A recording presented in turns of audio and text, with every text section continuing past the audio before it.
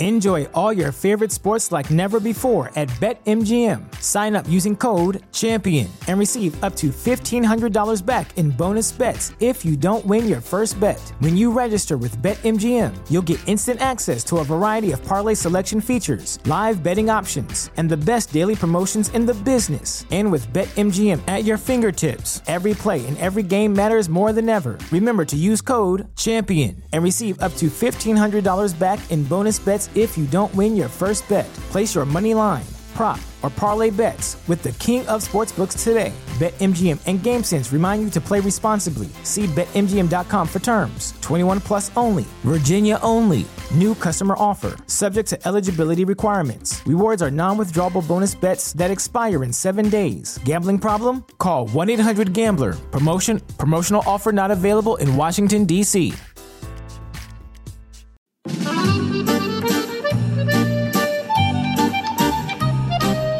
Hello and welcome to Simply Serie A, the brand new Italian football podcast presented by me, Harry Symeou. Join us weekly to review the latest fixtures, dissect the biggest stories and keep you updated with everything you need to know about one of Europe's finest competitions. Throughout the season, I'll be joined by some of Italian football's most respected journalists and contributors from the peninsula itself.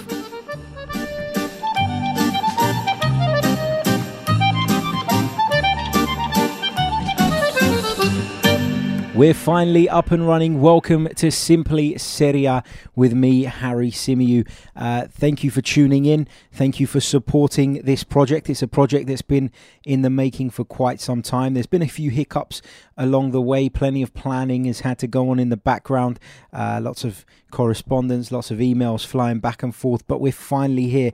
We're finally ready. We're finally ready to go and talk Italian football. And hopefully you guys will enjoy it. Hopefully you'll love the show. We've got some great contributors lined up throughout the season, for the rest of the season, I should say, 3 of which have agreed to contribute to this opening episode. Now, on this episode, I had the pleasure of talking to the lovely Chloe Beresford, the brilliant Adam Digby, and the fantastic Matthew St. Angelo from all the way in the United States. So those 3 joined me on this episode. We had a little bit of a Q&A session with each one of them. We wanted to know how they got into Serie A, their stories, and their favourite moments, because it is a wonderful competition steeped in history, and these 3 are 3 of the most respected Italian football journalists. So I'm absolutely honoured to have had them all on this opening episode. So stay tuned, and I think coming up first is Chloe Beresford. Hi Chloe, welcome to Simply Serie A. How are you? I'm good, thank you. Thanks for having me on. It's our pleasure. It's our pleasure, of course. Chloe, just wanted to get your sort of a little bit of an introduction about yourself. How did you get into Serie A? How did this league get its grip upon you as it did to me? What was your first experience of it, and how did you get hooked? Well, it's quite a long story, a funny story, really. When I was probably about 12, I started going to watch Stockport County with my dad, which is my local team.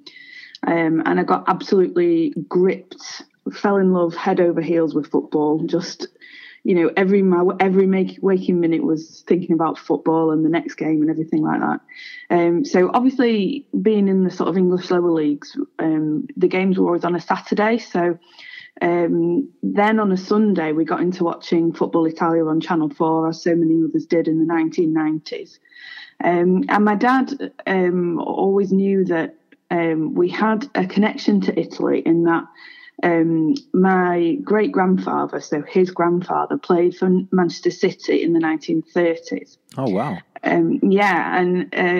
won the FA Cup in 1934, and then they went on a post-season tour to Italy and France. And it was, at the time in the 90s, my dad kind of knew that his grandfather played against Fiorentina, but he didn't really know any details. So when we were watching Football Italia, obviously I would always look out for Fiorentina, and that's when Batistuta was scoring. And, because we watched lower league English football, watching those players on a Sunday afternoon was brilliant, because we didn't see that kind of quality, obviously, but we did enjoy the live football. So it was kind of the best of both worlds. Yeah. And then a little bit after, my dad started doing quite a lot of research. He spoke to some historians at Manchester City and different things, and he found out that because my great-granddad was actually a reserve player, because at the time there were the likes of like Matt Busby and Frank Swift in that team. They were a really good team. Yeah. And they went abroad to Fiorentina, and because some of the players were on England duty, my great-granddad actually got a chance to play. And he scored a goal in this friendly match, Manchester City against Fiorentina, and the Italy World Cup squad that went on to win the World Cup in '34 were watching on the touchlines. And wow. It's just kind of evolved as a really amazing and mad story. And then fast forward a little bit more, and we went to Florence because he wanted to see the stadium. And we just made so many friends there and fell in love with the atmosphere. And that's where my real love and passion of the league comes from, really. Watching it on TV, but then actually going to watch a match is just like one of the best experiences ever. And that's why we've continued to keep going. And you know, I've made a career out of it as well. Yeah, it's fantastic. It is a real love story then from start to finish. Yeah. So you've answered my next question, which is your favourite club, Fiorentina. Fantastic, yeah. Particularly back when you're talking about in the 90s. That's when I got into it as well. And, you know, like you said, there were some fantastic players there. Always a fantastic atmosphere in the ground. And this sounds really silly, but I really like Fiorentina's kit. It's a bit unusual, isn't it? So yeah. That's something that grabbed me instantly. People always ask me, you know, do you like Fiorentina because of the purple kits? And I'm like, well, no, I've got a bit of a longer story, but I do like the kits as well. Yeah, it is a fantastic kit. It is a wonderful kit. So we're talking about your favourite club, Fiorentina. Do you have, you know, obviously you work within the Serie A world now. You're very well known for what you do. You know, I put a couple of tweets out saying that this podcast was starting, and I received 2 or 3 messages saying, get in touch with Chloe Beresford, you've got to do it. So obviously, you know, your work goes down brilliantly and stuff. And in all your years of covering Serie A, is there a particular player that stands out to you? Is it, you know, if someone says to you, who's your favourite Serie A player of all time, who instantly comes to mind? Obviously, I'd have to say Batistuta. I mean, his, you know, I quite often still even now just watch videos of him because I just love to watch him play. You know, the power in his shooting and the range of goals that he scored, and, you know, as well his loyalty, because I know that, you know, Manchester United, Real Madrid and all, you know, all those kind of teams at the time were interested in him, and the fact that he stayed was just amazing. And I think no one begrudged him when he eventually went to Roma to win the Scudetto with them. Yeah.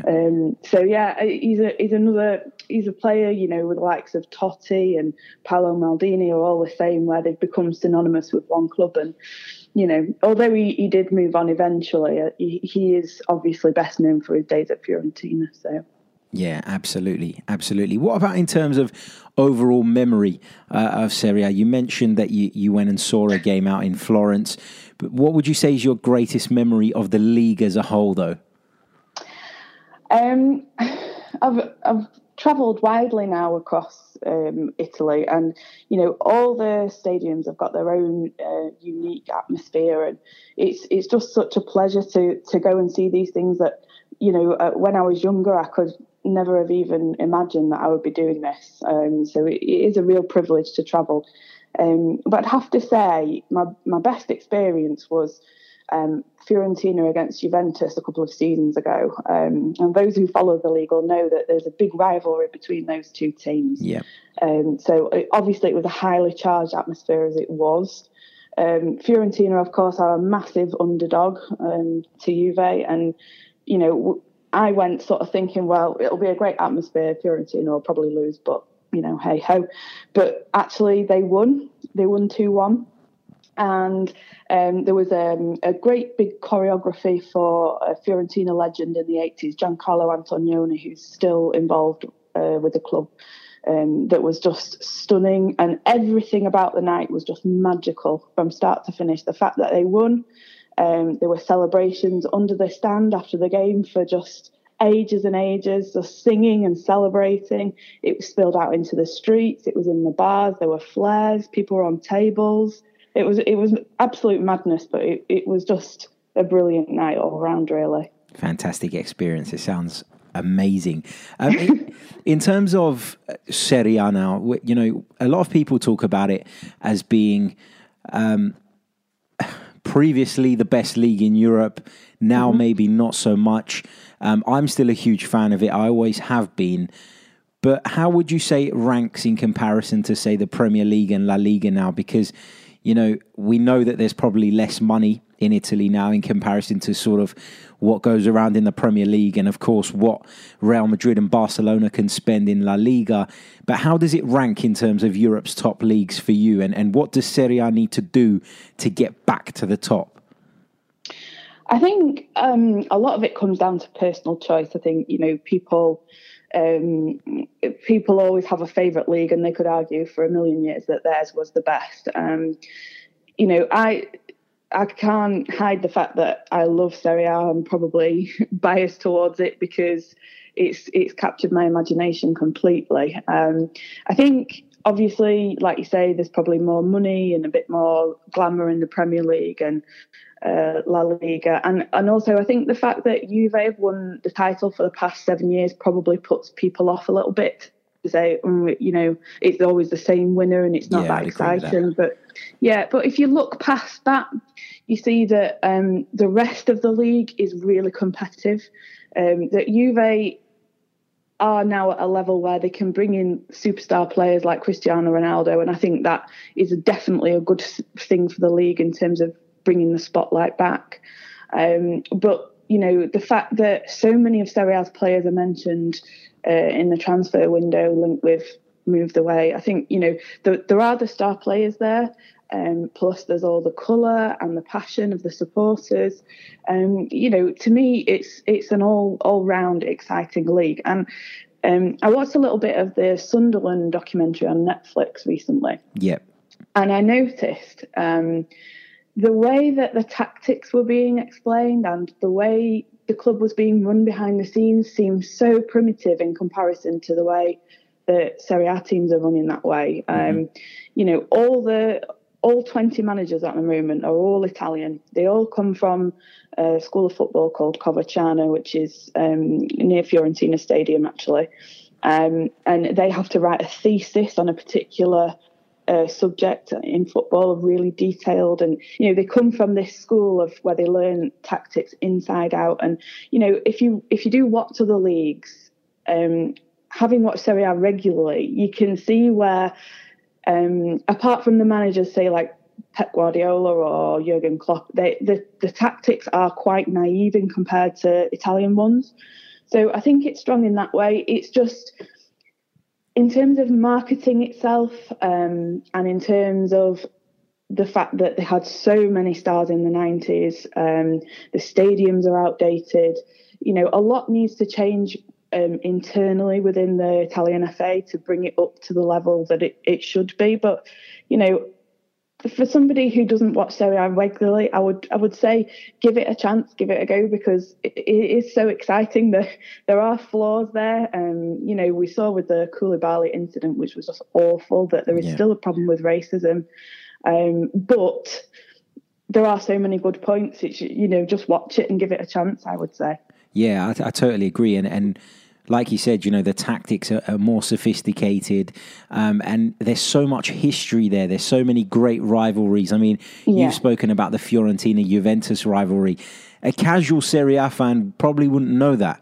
And that's the thing there. And I found out maybe a few years ago that Inter and Atalanta have a real hatred for each other. So there's so many rivalries, so much history in that league. Lots of stories and interesting things to find out about. That's it. Absolutely. Yeah.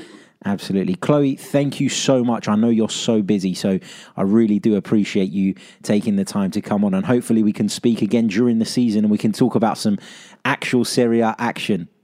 Yeah, that would be brilliant. Thank you. Thank you very much.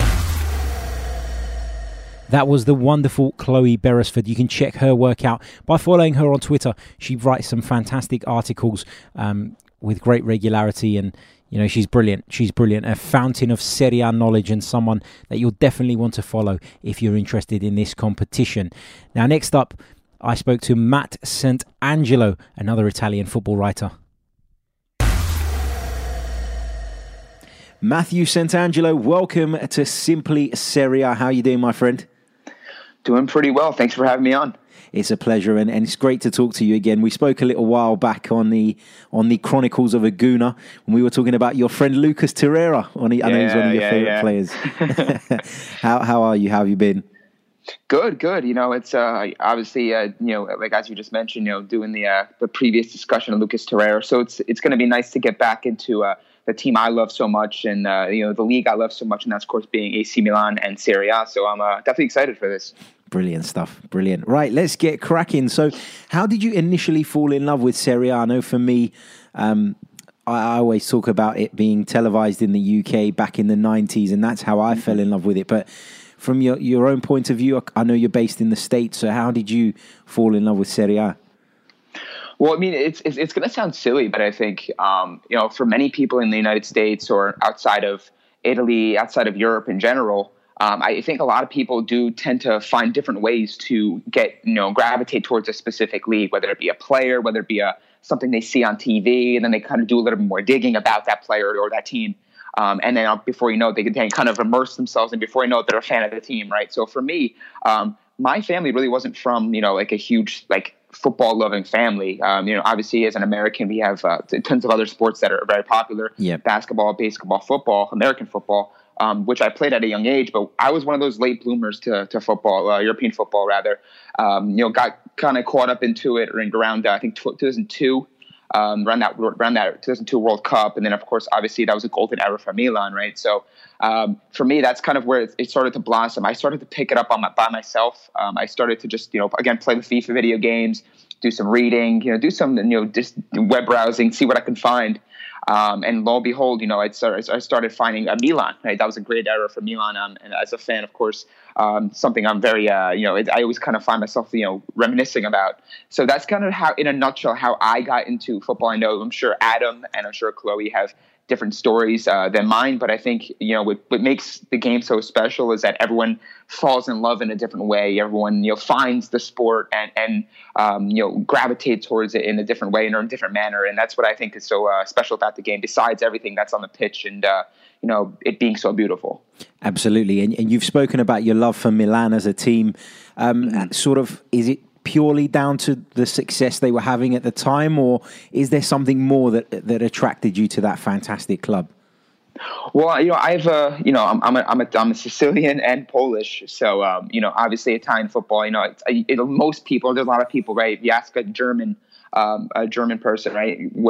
There's a good chance that they're going to be a fan of someone in the Bundesliga. Maybe they like some other teams in England, or maybe they, Italy, but more or less, they'll probably have their allegiance and their alliance towards a team that's in their country, right? So for me, I was, I have Italian roots, Italian ancestry. I looked at it, I was like, okay, well, I started looking at the teams at the time and really some of the players. Again, it wasn't so much that I was, handed down a team. I know there's a lot of people in generation to generation that's saying their grandfather was a Milan fan, their mother was a Milan fan, and then it kind of fell on their lap. For me, I kind of just did a lot of it looking. For whatever reason, I just stumbled upon Milan. The colors, the players they had at the time. Obviously, Maldini being a huge influence and a huge reason for why I'm a Milan fan, among many others, of course, that I'm going to talk about. But yeah, I don't know. It was just something about Italian football, the aura around it, the environment, the passion around that game at that time. Unfortunately for me, I only have videos and articles to kind of look back towards the core of the 90 era, which was so famed. It was so, popular, and it still is to this day. But I think that's, for more or less, it was with Milan. It was just like my Italian ancestry, me looking to get into the game and saying, okay, well, I know, and no offense to anybody who's a Major League Soccer fan, but this brand didn't quite do it for me. It didn't quite get me into the sport. I've kind of established and learned to love and enjoy Major League Soccer after the fact. And I think that's, a similar case for many people that I know. They love the European game, but they know that Major League Soccer is growing, so they kind of lean back towards that. So again, it was the colors, it was the players they had on the pitch, it was just everything about Italian football at that time. And with Milan, obviously all the names they had, the success they had, the domination in European tournaments, it was easy for me to fall in love with them. Yeah, totally agree. And, Milan are a team who at the moment aren't quite fulfilling their potential. When I think back to that 19s era that we were talking about, they were one of the big sides, and Adam's already spoken about how for Italian football to get back to the very top where it needs to be, the two Milan clubs need to get their acts together, basically, and put in a real title challenge. What would you say has held Milan back in recent years? Because, we can talk about lack of investment. We can talk about for me, it's more about bad recruitment when it comes to Milan as opposed to not spending enough money. Yeah, I think you're spot on there. You ask most people, it's easy to look at the players, right? Oh, you didn't buy, champion players. You didn't buy, winning, top flight players, right? And I think it goes more than that because we've seen clubs do more with less than Milan, right? Teams like Atalanta, teams like Lazio, who don't have that same pedigree or that same history of being a team that attracts the best of the best. And again, no disrespect to those clubs, but when you think Italian football, you think Juve, you think Milan, you think Inter. I think those are the first three teams that come to mind, and I'm sure you would agree, and many others who really aren't so much maybe invested in Serie A, but like the league, enjoy the league, and from the outside know who the kind of the cream of the crop, the big teams are over Serie A's long history. So I think for me, as a Milan fan, when I was looking at this entire called the banter era, if you will, that's kind of the big name going around on Twitter for the past several years. It's been a bunch of different things. Obviously at the top with Berlusconi, the investment wasn't there, so by default you're not going to be able to get the big time players that maybe Juve are getting or some of the big teams around Europe are able to attract. So therefore, you got to get a little bit creative, again, loan with option type deals and things like that, and, maybe free transfers and just try to find value in any way you can.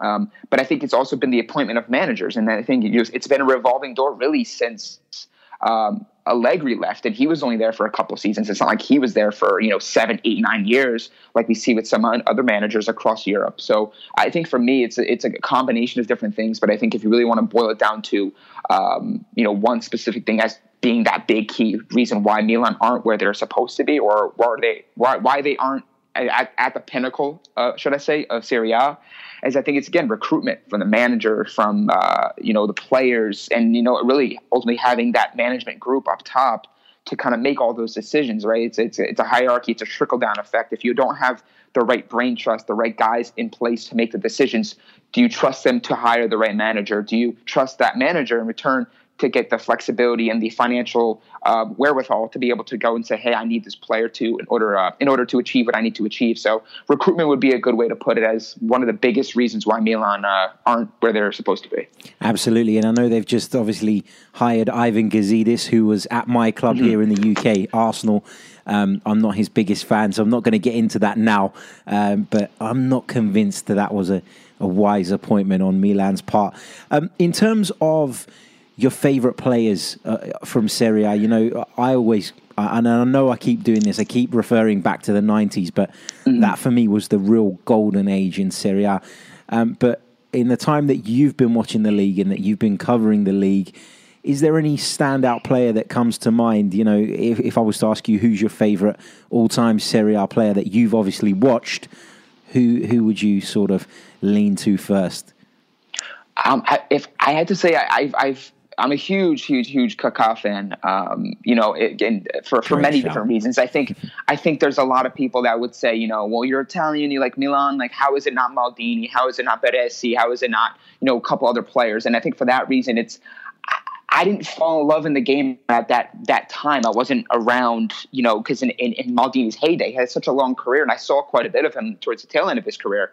But I was kind of getting right into Serie A, right into Milan, right when Kaká arrived, and when he kind of burst onto the scene. He was the Ballon d'Or winner, had that great goal against Manchester United, and of course the two Champions League titles. So, for me, it's Kaká's an easy choice. He's someone easy to fall in love with, to be attracted to. Obviously, for other reasons aside from the fact that he's a fantastic footballer, and unfortunately, injuries at the end of his career kind of derailed what could have been even more illustrious playing career in terms of stats and in terms of maybe accolades.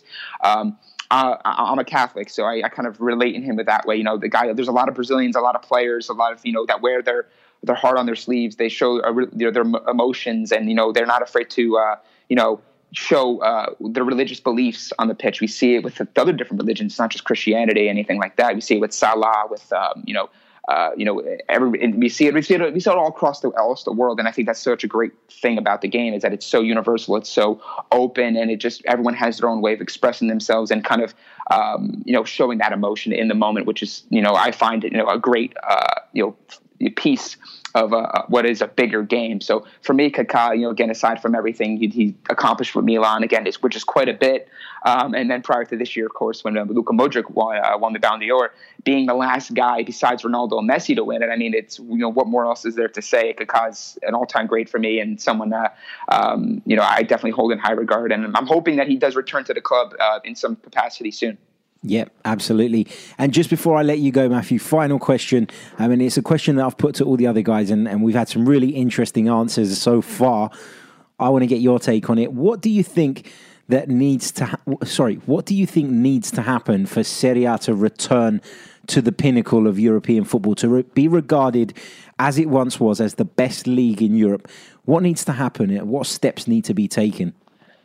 I think you touched on it a little bit earlier, right? And you're referring to what Adam said about, the Milan teams need to kind of, step their game up and make serious title challenges, and not only serious title challenges, but be a factor in the Champions League, right? Obviously you look at you look at those three teams, Italy's top three teams in terms of the history, in terms of success, right? Those are the three best teams, and the teams that I consider to be the three teams that carry Serie A. When it's all said and done, right? Whatever people want to look at Serie A as being, and you want to understand what the health of Serie A is. I think if you look at those three teams, if they're all able to be competing and really relevant, and they're always going to be relevant in some way, shape, or form, but in terms of relevant, in terms of, again, competing for top honors, those three teams need to be at the top and doing well. I think, again, if you look at some of the other teams, it's great to have, the Atalantas, the Sassuolos, because you do need those stories. Obviously, every league needs those stories, right? We've seen it with your Premier League, the Leicesters, all these other teams that come out of nowhere to kind of give you those headlines, give you that romanticism about the game and why we actually play the game on the pitch versus on paper. But I think, again, if you really look at it, if Milan and Inter are able to kind of follow suit with Juve, not saying go on a 7-8 year run where they win the league, but start to be a title contender, start to get back to the Champions League, maybe make deep runs, in return also get the top players, which we're seeing Inter do right now with Lautaro Martinez, Keita Balde, Raja Nainggolan. Obviously they're reportedly getting Diego Godin in the summer. If Milan are able to get back to a point in a position of power where they can attract those big name players, you throw them three giants with the Napolis, the Romas, and the Lazios. Now you're talking about a really 6 to 7, 8 team league that has a lot of depth and that can really ultimately be one of the top leagues in Europe, that I do think it is at the moment. But I think there's so much more growth and so much more potential for Serie A at this moment in time. So I'm hoping that, again, Milan and Inter, just throw my bias aside from Milan, because obviously I'm not too fond of Inter, but they do need to be there as well. And if they are there, it's only going to make Serie A grow as a league, and it's only going to get more people like me years ago back into the league. Yep, absolutely. Matthew, thank you so much for giving us your time today, and hopefully we can speak to you during the season at some point and get your take on all things Serie A. Sounds good. Thanks for having me on, and good luck to your Arsenal. Thank you very much. And last but not least, I spoke to the brilliant Adam Digby. Welcome to Simply Serie A, Adam Digby. How are you, mate? I'm good. How are you? Not too bad, thank you. Not too bad. It's a little cold here in England at the time of recording, but we can't really complain. It is January, isn't it? What did we expect? Adam, thank you so much for coming on. It's a real pleasure to have you here. Just want to talk to you about Serie A and how you got into it, basically, as you know, part of the show's launch. We want to talk to some of the people that hopefully can contribute during the season and some of the well-respected Italian football journalists, of which you are certainly one. So, Adam, how did you initially fall in love with Serie A? Because I've got Italian connections in my family, and we used to watch Italian football rather than English football. So I grew up around it, and I watched it the way that anyone else would be watching the English league. It was always on around the house every Sunday, and you just kind of fall in love with it from there, don't you? The same as you do with any football, I guess. Yeah, absolutely. I remember those days, Sunday afternoons on Channel 4, wasn't it? And of course, the Saturday morning review show where they used to go for all the goals. I actually used to run around the house doing the Vincenzo Montella aeroplane celebration, if you remember that. Yeah, definitely. So, in terms of like a favourite club, do you have a favourite club? Has it sort of been a neutral love for Italian football, or is there a club that pulls on your heartstrings? No, it's always been Juve for me. It always has been.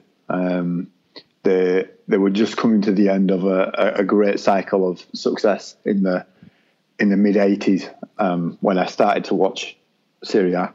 With Trapattoni, they'd started to win the league regularly. They won all the European trophies, the UEFA Cup, the Cup Winners' Cup, and the European Cup at Heysel.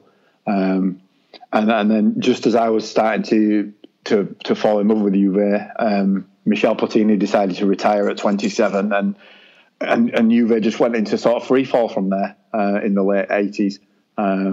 One of my earliest memories is watching them in a UEFA Cup playoff against Torino because they finished level on points in the league, and it went to penalties, and Ian Rush scored a penalty that helped Juve qualify for the UEFA Cup at the time. And obviously then they lived the next decade in the shadow of the great AC Milan team that everybody's so in love with and that I detested with a passion because they stopped my team from winning anything. That's understandable. That's fair enough. In terms of a favourite player, I know you've been watching Serie A for years and years and years. Is there, and I know this is a really difficult question, but is there a standout player for you, someone that you know, when people ask you, who is your favourite Serie A player, is the first person that comes to your mind? The first person that comes to mind is Luca Vialli. I mean, to be honest, it's not a difficult one. Yeah, obviously, I've watched a lot of great players in Serie A, a lot of great Juve players, but Vialli just had it all. And as a 12, 13, 14-year-old watching him play for Sampdoria, I just couldn't believe how good he was. He was very, for people who don't really remember him, he was very similar to Batistuta in the way that he scored just thundering volleys, great headers, and ridiculous overhead kicks seemingly every weekend. And then he signed for Juve from Sampdoria, and that was it. And I was finished completely. He became the captain. He helped Juve win the Champions League. He was just so good. And I really don't think that when he came to England, anyone really got to see just how good he was. He was coming to the end of his career. He was more interested in becoming the manager, which obviously then he did. And England really did miss out on the very best of Vialli, which is a shame because I think his style would have fit perfectly in the English league. Yeah, totally agree. In terms of your fondest memory, I'm sure there's a few, but sort of, is there a particular game that stands out in your mind as being your favourite? I think probably that my favourite memory of watching Juve is undoubtedly that winning the Champions League in '96. They've not won it since, which kind of helps narrow the field. But I think probably aside from that, because it was a pretty dour game that ended up going to penalties, I think one of my fondest memories now would probably be the first game at the new stadium when Juve, after 2 seasons of being pretty rubbish in 2011, Antonio Conte had just arrived, so had Andrea Pirlo, and they took on Parma, who'd beaten them in a couple of seasons before that, pretty embarrassingly on 2 occasions. And they just demolished Parma. They won 4-1. Parma's goal was a very late-on penalty. And the opening goal was one of those typical Pirlo passes, clean over the top. Stefan Lichtsteiner clean through on goal, and he just smashed it in the bottom corner. And Juve never looked back from there. Went the whole season undefeated, and the success that they've enjoyed since moving to that stadium is really special. It is kind of watered down by the fact that stadium's kind of everything that Italian football isn't. It's very modern, very clean, and lacks a lot of the passion that really is the heart of Serie A, isn't it? The flares and the banners. It's a lot more diluted than that. But that game was really special as a. And I think that has to be up there. But to be honest, I would honestly have to go back to that Champions League win as the biggest memory because it was just everything that I wanted Juve to achieve. And after watching, as I said before, after years of watching that AC Milan team do it seemingly every season, it was great that my team finally got a goal as well. Yeah, I mean, it doesn't get much bigger, does it, than the Champions League? So that's completely understandable. You mentioned Stefan Lichtsteiner there, a player who's now playing in the Premier League with my team, Arsenal. And, he's been getting a lot of criticism of late. People saying that he's not good enough for this league and stuff like that. People need to remember, though, what a good player Stefan Lichtsteiner was. Would you agree? He's obviously a little bit over the hill now, but he has been a great servant to Juventus over the years, hasn't he? Yeah, absolutely. A bit like Vialli, I guess. He came a little bit too late to the Premier League because otherwise his style would have suited it perfectly. I mean, if you go back and watch the two Champions League games against Celtic, I think it was 2012-13. He almost single-handedly knocked Celtic out by himself. And he was wrestling players around when the referee wasn't looking. And typical Premier League hard man fullback, but with real quality as well. As I said, he scored the first official goal at the new Juventus Stadium. His crossing was superb. He helped Juve eliminate Tottenham from the Champions League. Yeah, I remember that fondly. Yeah, and he really did have limitless energy and top quality as well, and absolutely the mindset of a top player, just in the way that he approached the game, in the way that he viewed the game. I interviewed him about 4 years ago. Oh wow! And he was telling me, he said to me, if he's playing against Roma and Gervinho is coming down the wing, playing in Turin, and he goes flying into Gervinho and clears him out when the score's 0-0, what happens? And I just looked at him and I'm like, you get booked? And he goes, no. He goes, first of all, I jump up and I scream at the first guy I see in the front row of fans, and he starts shouting back at me, and then all the fans around him start shouting. I turn around, I scream at Chiellini. Chiellini turns around and shouts at somebody else. Then Buffon is shouting. He goes, and all of a sudden, the temperature at Juventus Stadium's gone up by 10 degrees, and Roma just have no chance, all because I cleaned out Gervinho. And to just think that, and because the question I asked him was about people viewing him as a dirty player. Yeah. And he was like, no, I do it on purpose. And I was just blown away that A, that he would confess that, and B, that he thought about the game in that way, that a lot of his fouls were done on purpose to inspire the crowd, his teammates, to just get a reaction. And then when you watch him after that, it kind of makes sense. And it is though a shame, definitely, that he's come to Arsenal when he's struggling a little bit. I think in his last season at Juve, he was used a lot less.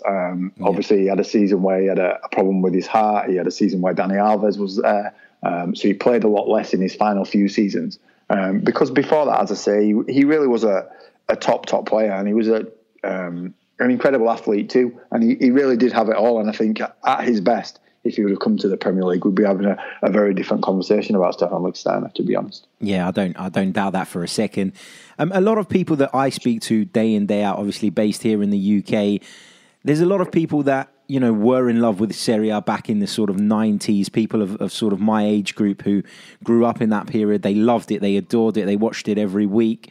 And then, of course, wouldn't say it's gone down, because I still love it, and if I didn't, I wouldn't be doing a show about it. But I absolutely adore Serie A. But it's got a bit of a worse reputation nowadays, hasn't it, here in the UK? For me, the signing of Cristiano Ronaldo is huge, because what that's done is it's put the spotlight back on Serie A in many ways for those sort of casual fans. How would you say Serie A ranks in comparison to Europe's other top leagues, and what do they need to do to get to that sort of elite, where they're regarded as the elite league like they once were? I think that's difficult, because I think Serie A had a huge benefit, especially in the UK in the early 90s, as you say, because in 92 it came on Channel 4 free, obviously, at the same time that the Premier League went to Sky. And then you watch how the Premier League unfolded over the next few years, and Manchester United just kept winning everything. And you look at Serie A, and you had Sampdoria just won the league when it first came on TV, and then Milan started to win it, and then Juve were there, and Inter were always knocking on the door. But you had the likes of Fiorentina and Parma and Roma and Lazio, who all won European trophies in the 90s as well, and all really staked claims as being among the European elite, and they all had good results against English teams, and obviously with winning the Champions League so much, Manchester United players and Alex Ferguson spoke at length about how they modelled themselves on Juve, because Juve were the best team in Europe at that time, because they got to 3 finals in a row. And I think, unfortunately, then the reverse happened, in that Serie A went away from English television, and at the same time suffered with Calciopoli and its own problems. And then when it came back with BT, AC Milan and Inter Milan were rubbish, and those were 2 of the 3 biggest teams that everybody knew. And all of a sudden, it's Roma, it's Roma, and it's Lazio, and it's Napoli, and people remember Napoli because of Maradona, but there's no real attachment to them.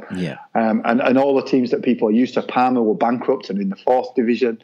Fiorentina were on the fringe of the Europa League. And all those familiar faces, Batistuta, Baresi, Marco van Basten, have all gone. And it's kind of starting from scratch, isn't it? In a league that doesn't really matter, because they're not winning the Champions League. They're not doing anything even in the Europa League. Juve are winning all the time. It's boring. So I think all those circumstances came together to kind of make people kind of not care. And that's understandable. And, at the same time, TV really took off, the internet, Twitter. You can watch any game from anywhere in the world that you want.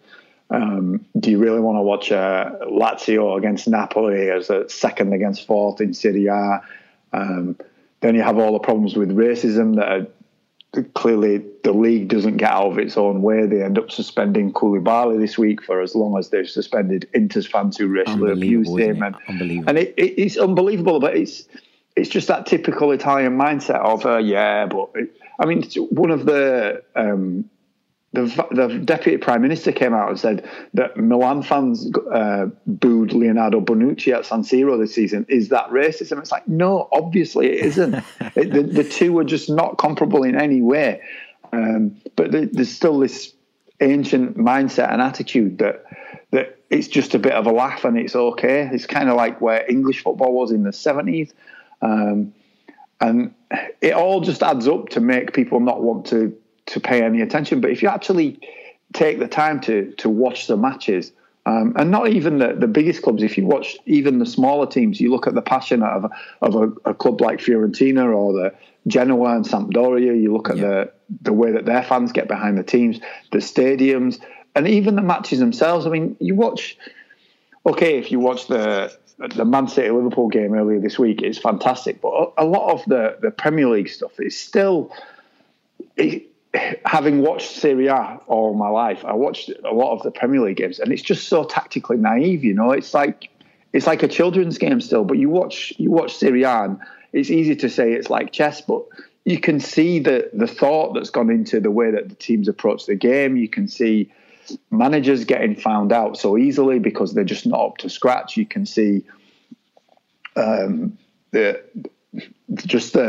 the sheer attention to detail that goes into these things. And then you see those same managers come to the Premier League, and you look at what Antonio Conte did when he first came. You look at what Maurizio Sarri is doing. You look at the fact that Claudio Ranieri can win the league with Leicester City. And it really does just show that these managers are just a cut above everything else. And know that the players are not, it's not like watching Batistuta and Van Basten and Vialli, but you look at these managers and they're streets ahead of the middle of the road. Obviously, you have to put Klopp and Guardiola and Pochettino even on a different level. But you look at what somebody like Eusebio Di Francesco can do. You look at what Max Allegri can do, where he can change formation against Tottenham and bring on Asamoah and Lichtsteiner in 2017, 2018 even, and win a match of football against somebody like Pochettino. That's incredible acumen to see that would make a difference. And then for those two players to defeat a team with the likes of Harry Kane and Dele Alli and Christian Eriksen, who we get told every week are just so amazing, and they get found out by Stefan Lichtsteiner and Kwadwo Asamoah. It doesn't make sense, but if you watch Serie A, it does.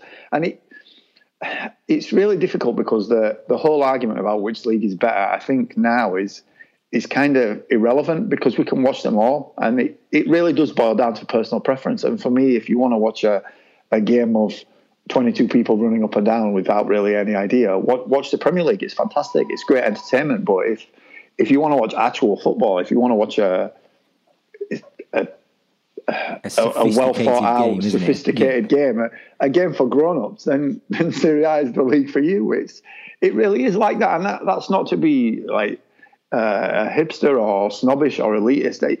If you watch Burnley against West Brom, then you know exactly what you're going to get. But if you watch Sampdoria against Sassuolo, then it's going to be a completely different game. And for me, it's just better. And slowly, thanks to, like you say, the arrival of Cristiano Ronaldo, the kind of resurgence we're seeing in Milan, which I think is crucial for Serie A to get back to being considered relevant. That Inter and AC Milan are both right there fighting. I think if you see that, if you look at what Roma are doing, if you look at what Fiorentina have done, if you look at Sampdoria, the way that they've developed over the last few years, I think you can see the seeds are there for something special with Serie A. And yeah, it's going to take time, because the Premier League and Serie A and even Bayern Munich and teams like that, Borussia Dortmund, they've already kind of got their place in the hearts and minds of people who are watching. But it really is, it's right there. And you can see it every week when you watch Serie A, and it slowly is returning to form. And I think it's going to take a Champions League win by Juve and maybe even a title win for Milan or Inter before people are ready to admit it in a wider forum. But for me, the league is fantastic, and if you're not watching it, you're missing out. And it's not to say, you should stop watching the Premier League, it's rubbish. It's different. Just give it a try. You might like it. Yeah, I completely agree with you. And I always say to people, when people ask me this question, my answer is normally something along the lines of, it's not as good as your answer, but it's normally something along the lines of, well, the Premier League has been marketed better. They've got a better PR team behind them, and they've made a point of going and marketing themselves in Asia, in the Far East, and that's why they've got the world following they have. The football is not any better, in my opinion, and like you said, who wants to watch Burnley versus West Brom? But no disrespect to those two clubs, but you'd much rather watch the likes of Genoa, Sampdoria. I certainly would anyway. So yeah, take all those points on board. Brilliant. Adam, it's been an absolute pleasure speaking to you. Thank you so much for taking the time out of your day. I know you're really busy. And hopefully we can talk to you during the season at some point. Yeah, definitely. It's been a pleasure. Thank you. And that, ladies and gentlemen, brings us to the end of our launch episode. Don't forget to follow us on Twitter at Simply Serie A. Don't forget to subscribe on iTunes. Follow us on SoundCloud if that's where you're listening from. And, of course, subscribe on YouTube. We do have a YouTube channel. Thank you so much for listening, and we'll be back very soon with our first weekly review show. It's just around the corner, so stay tuned, guys. All the best.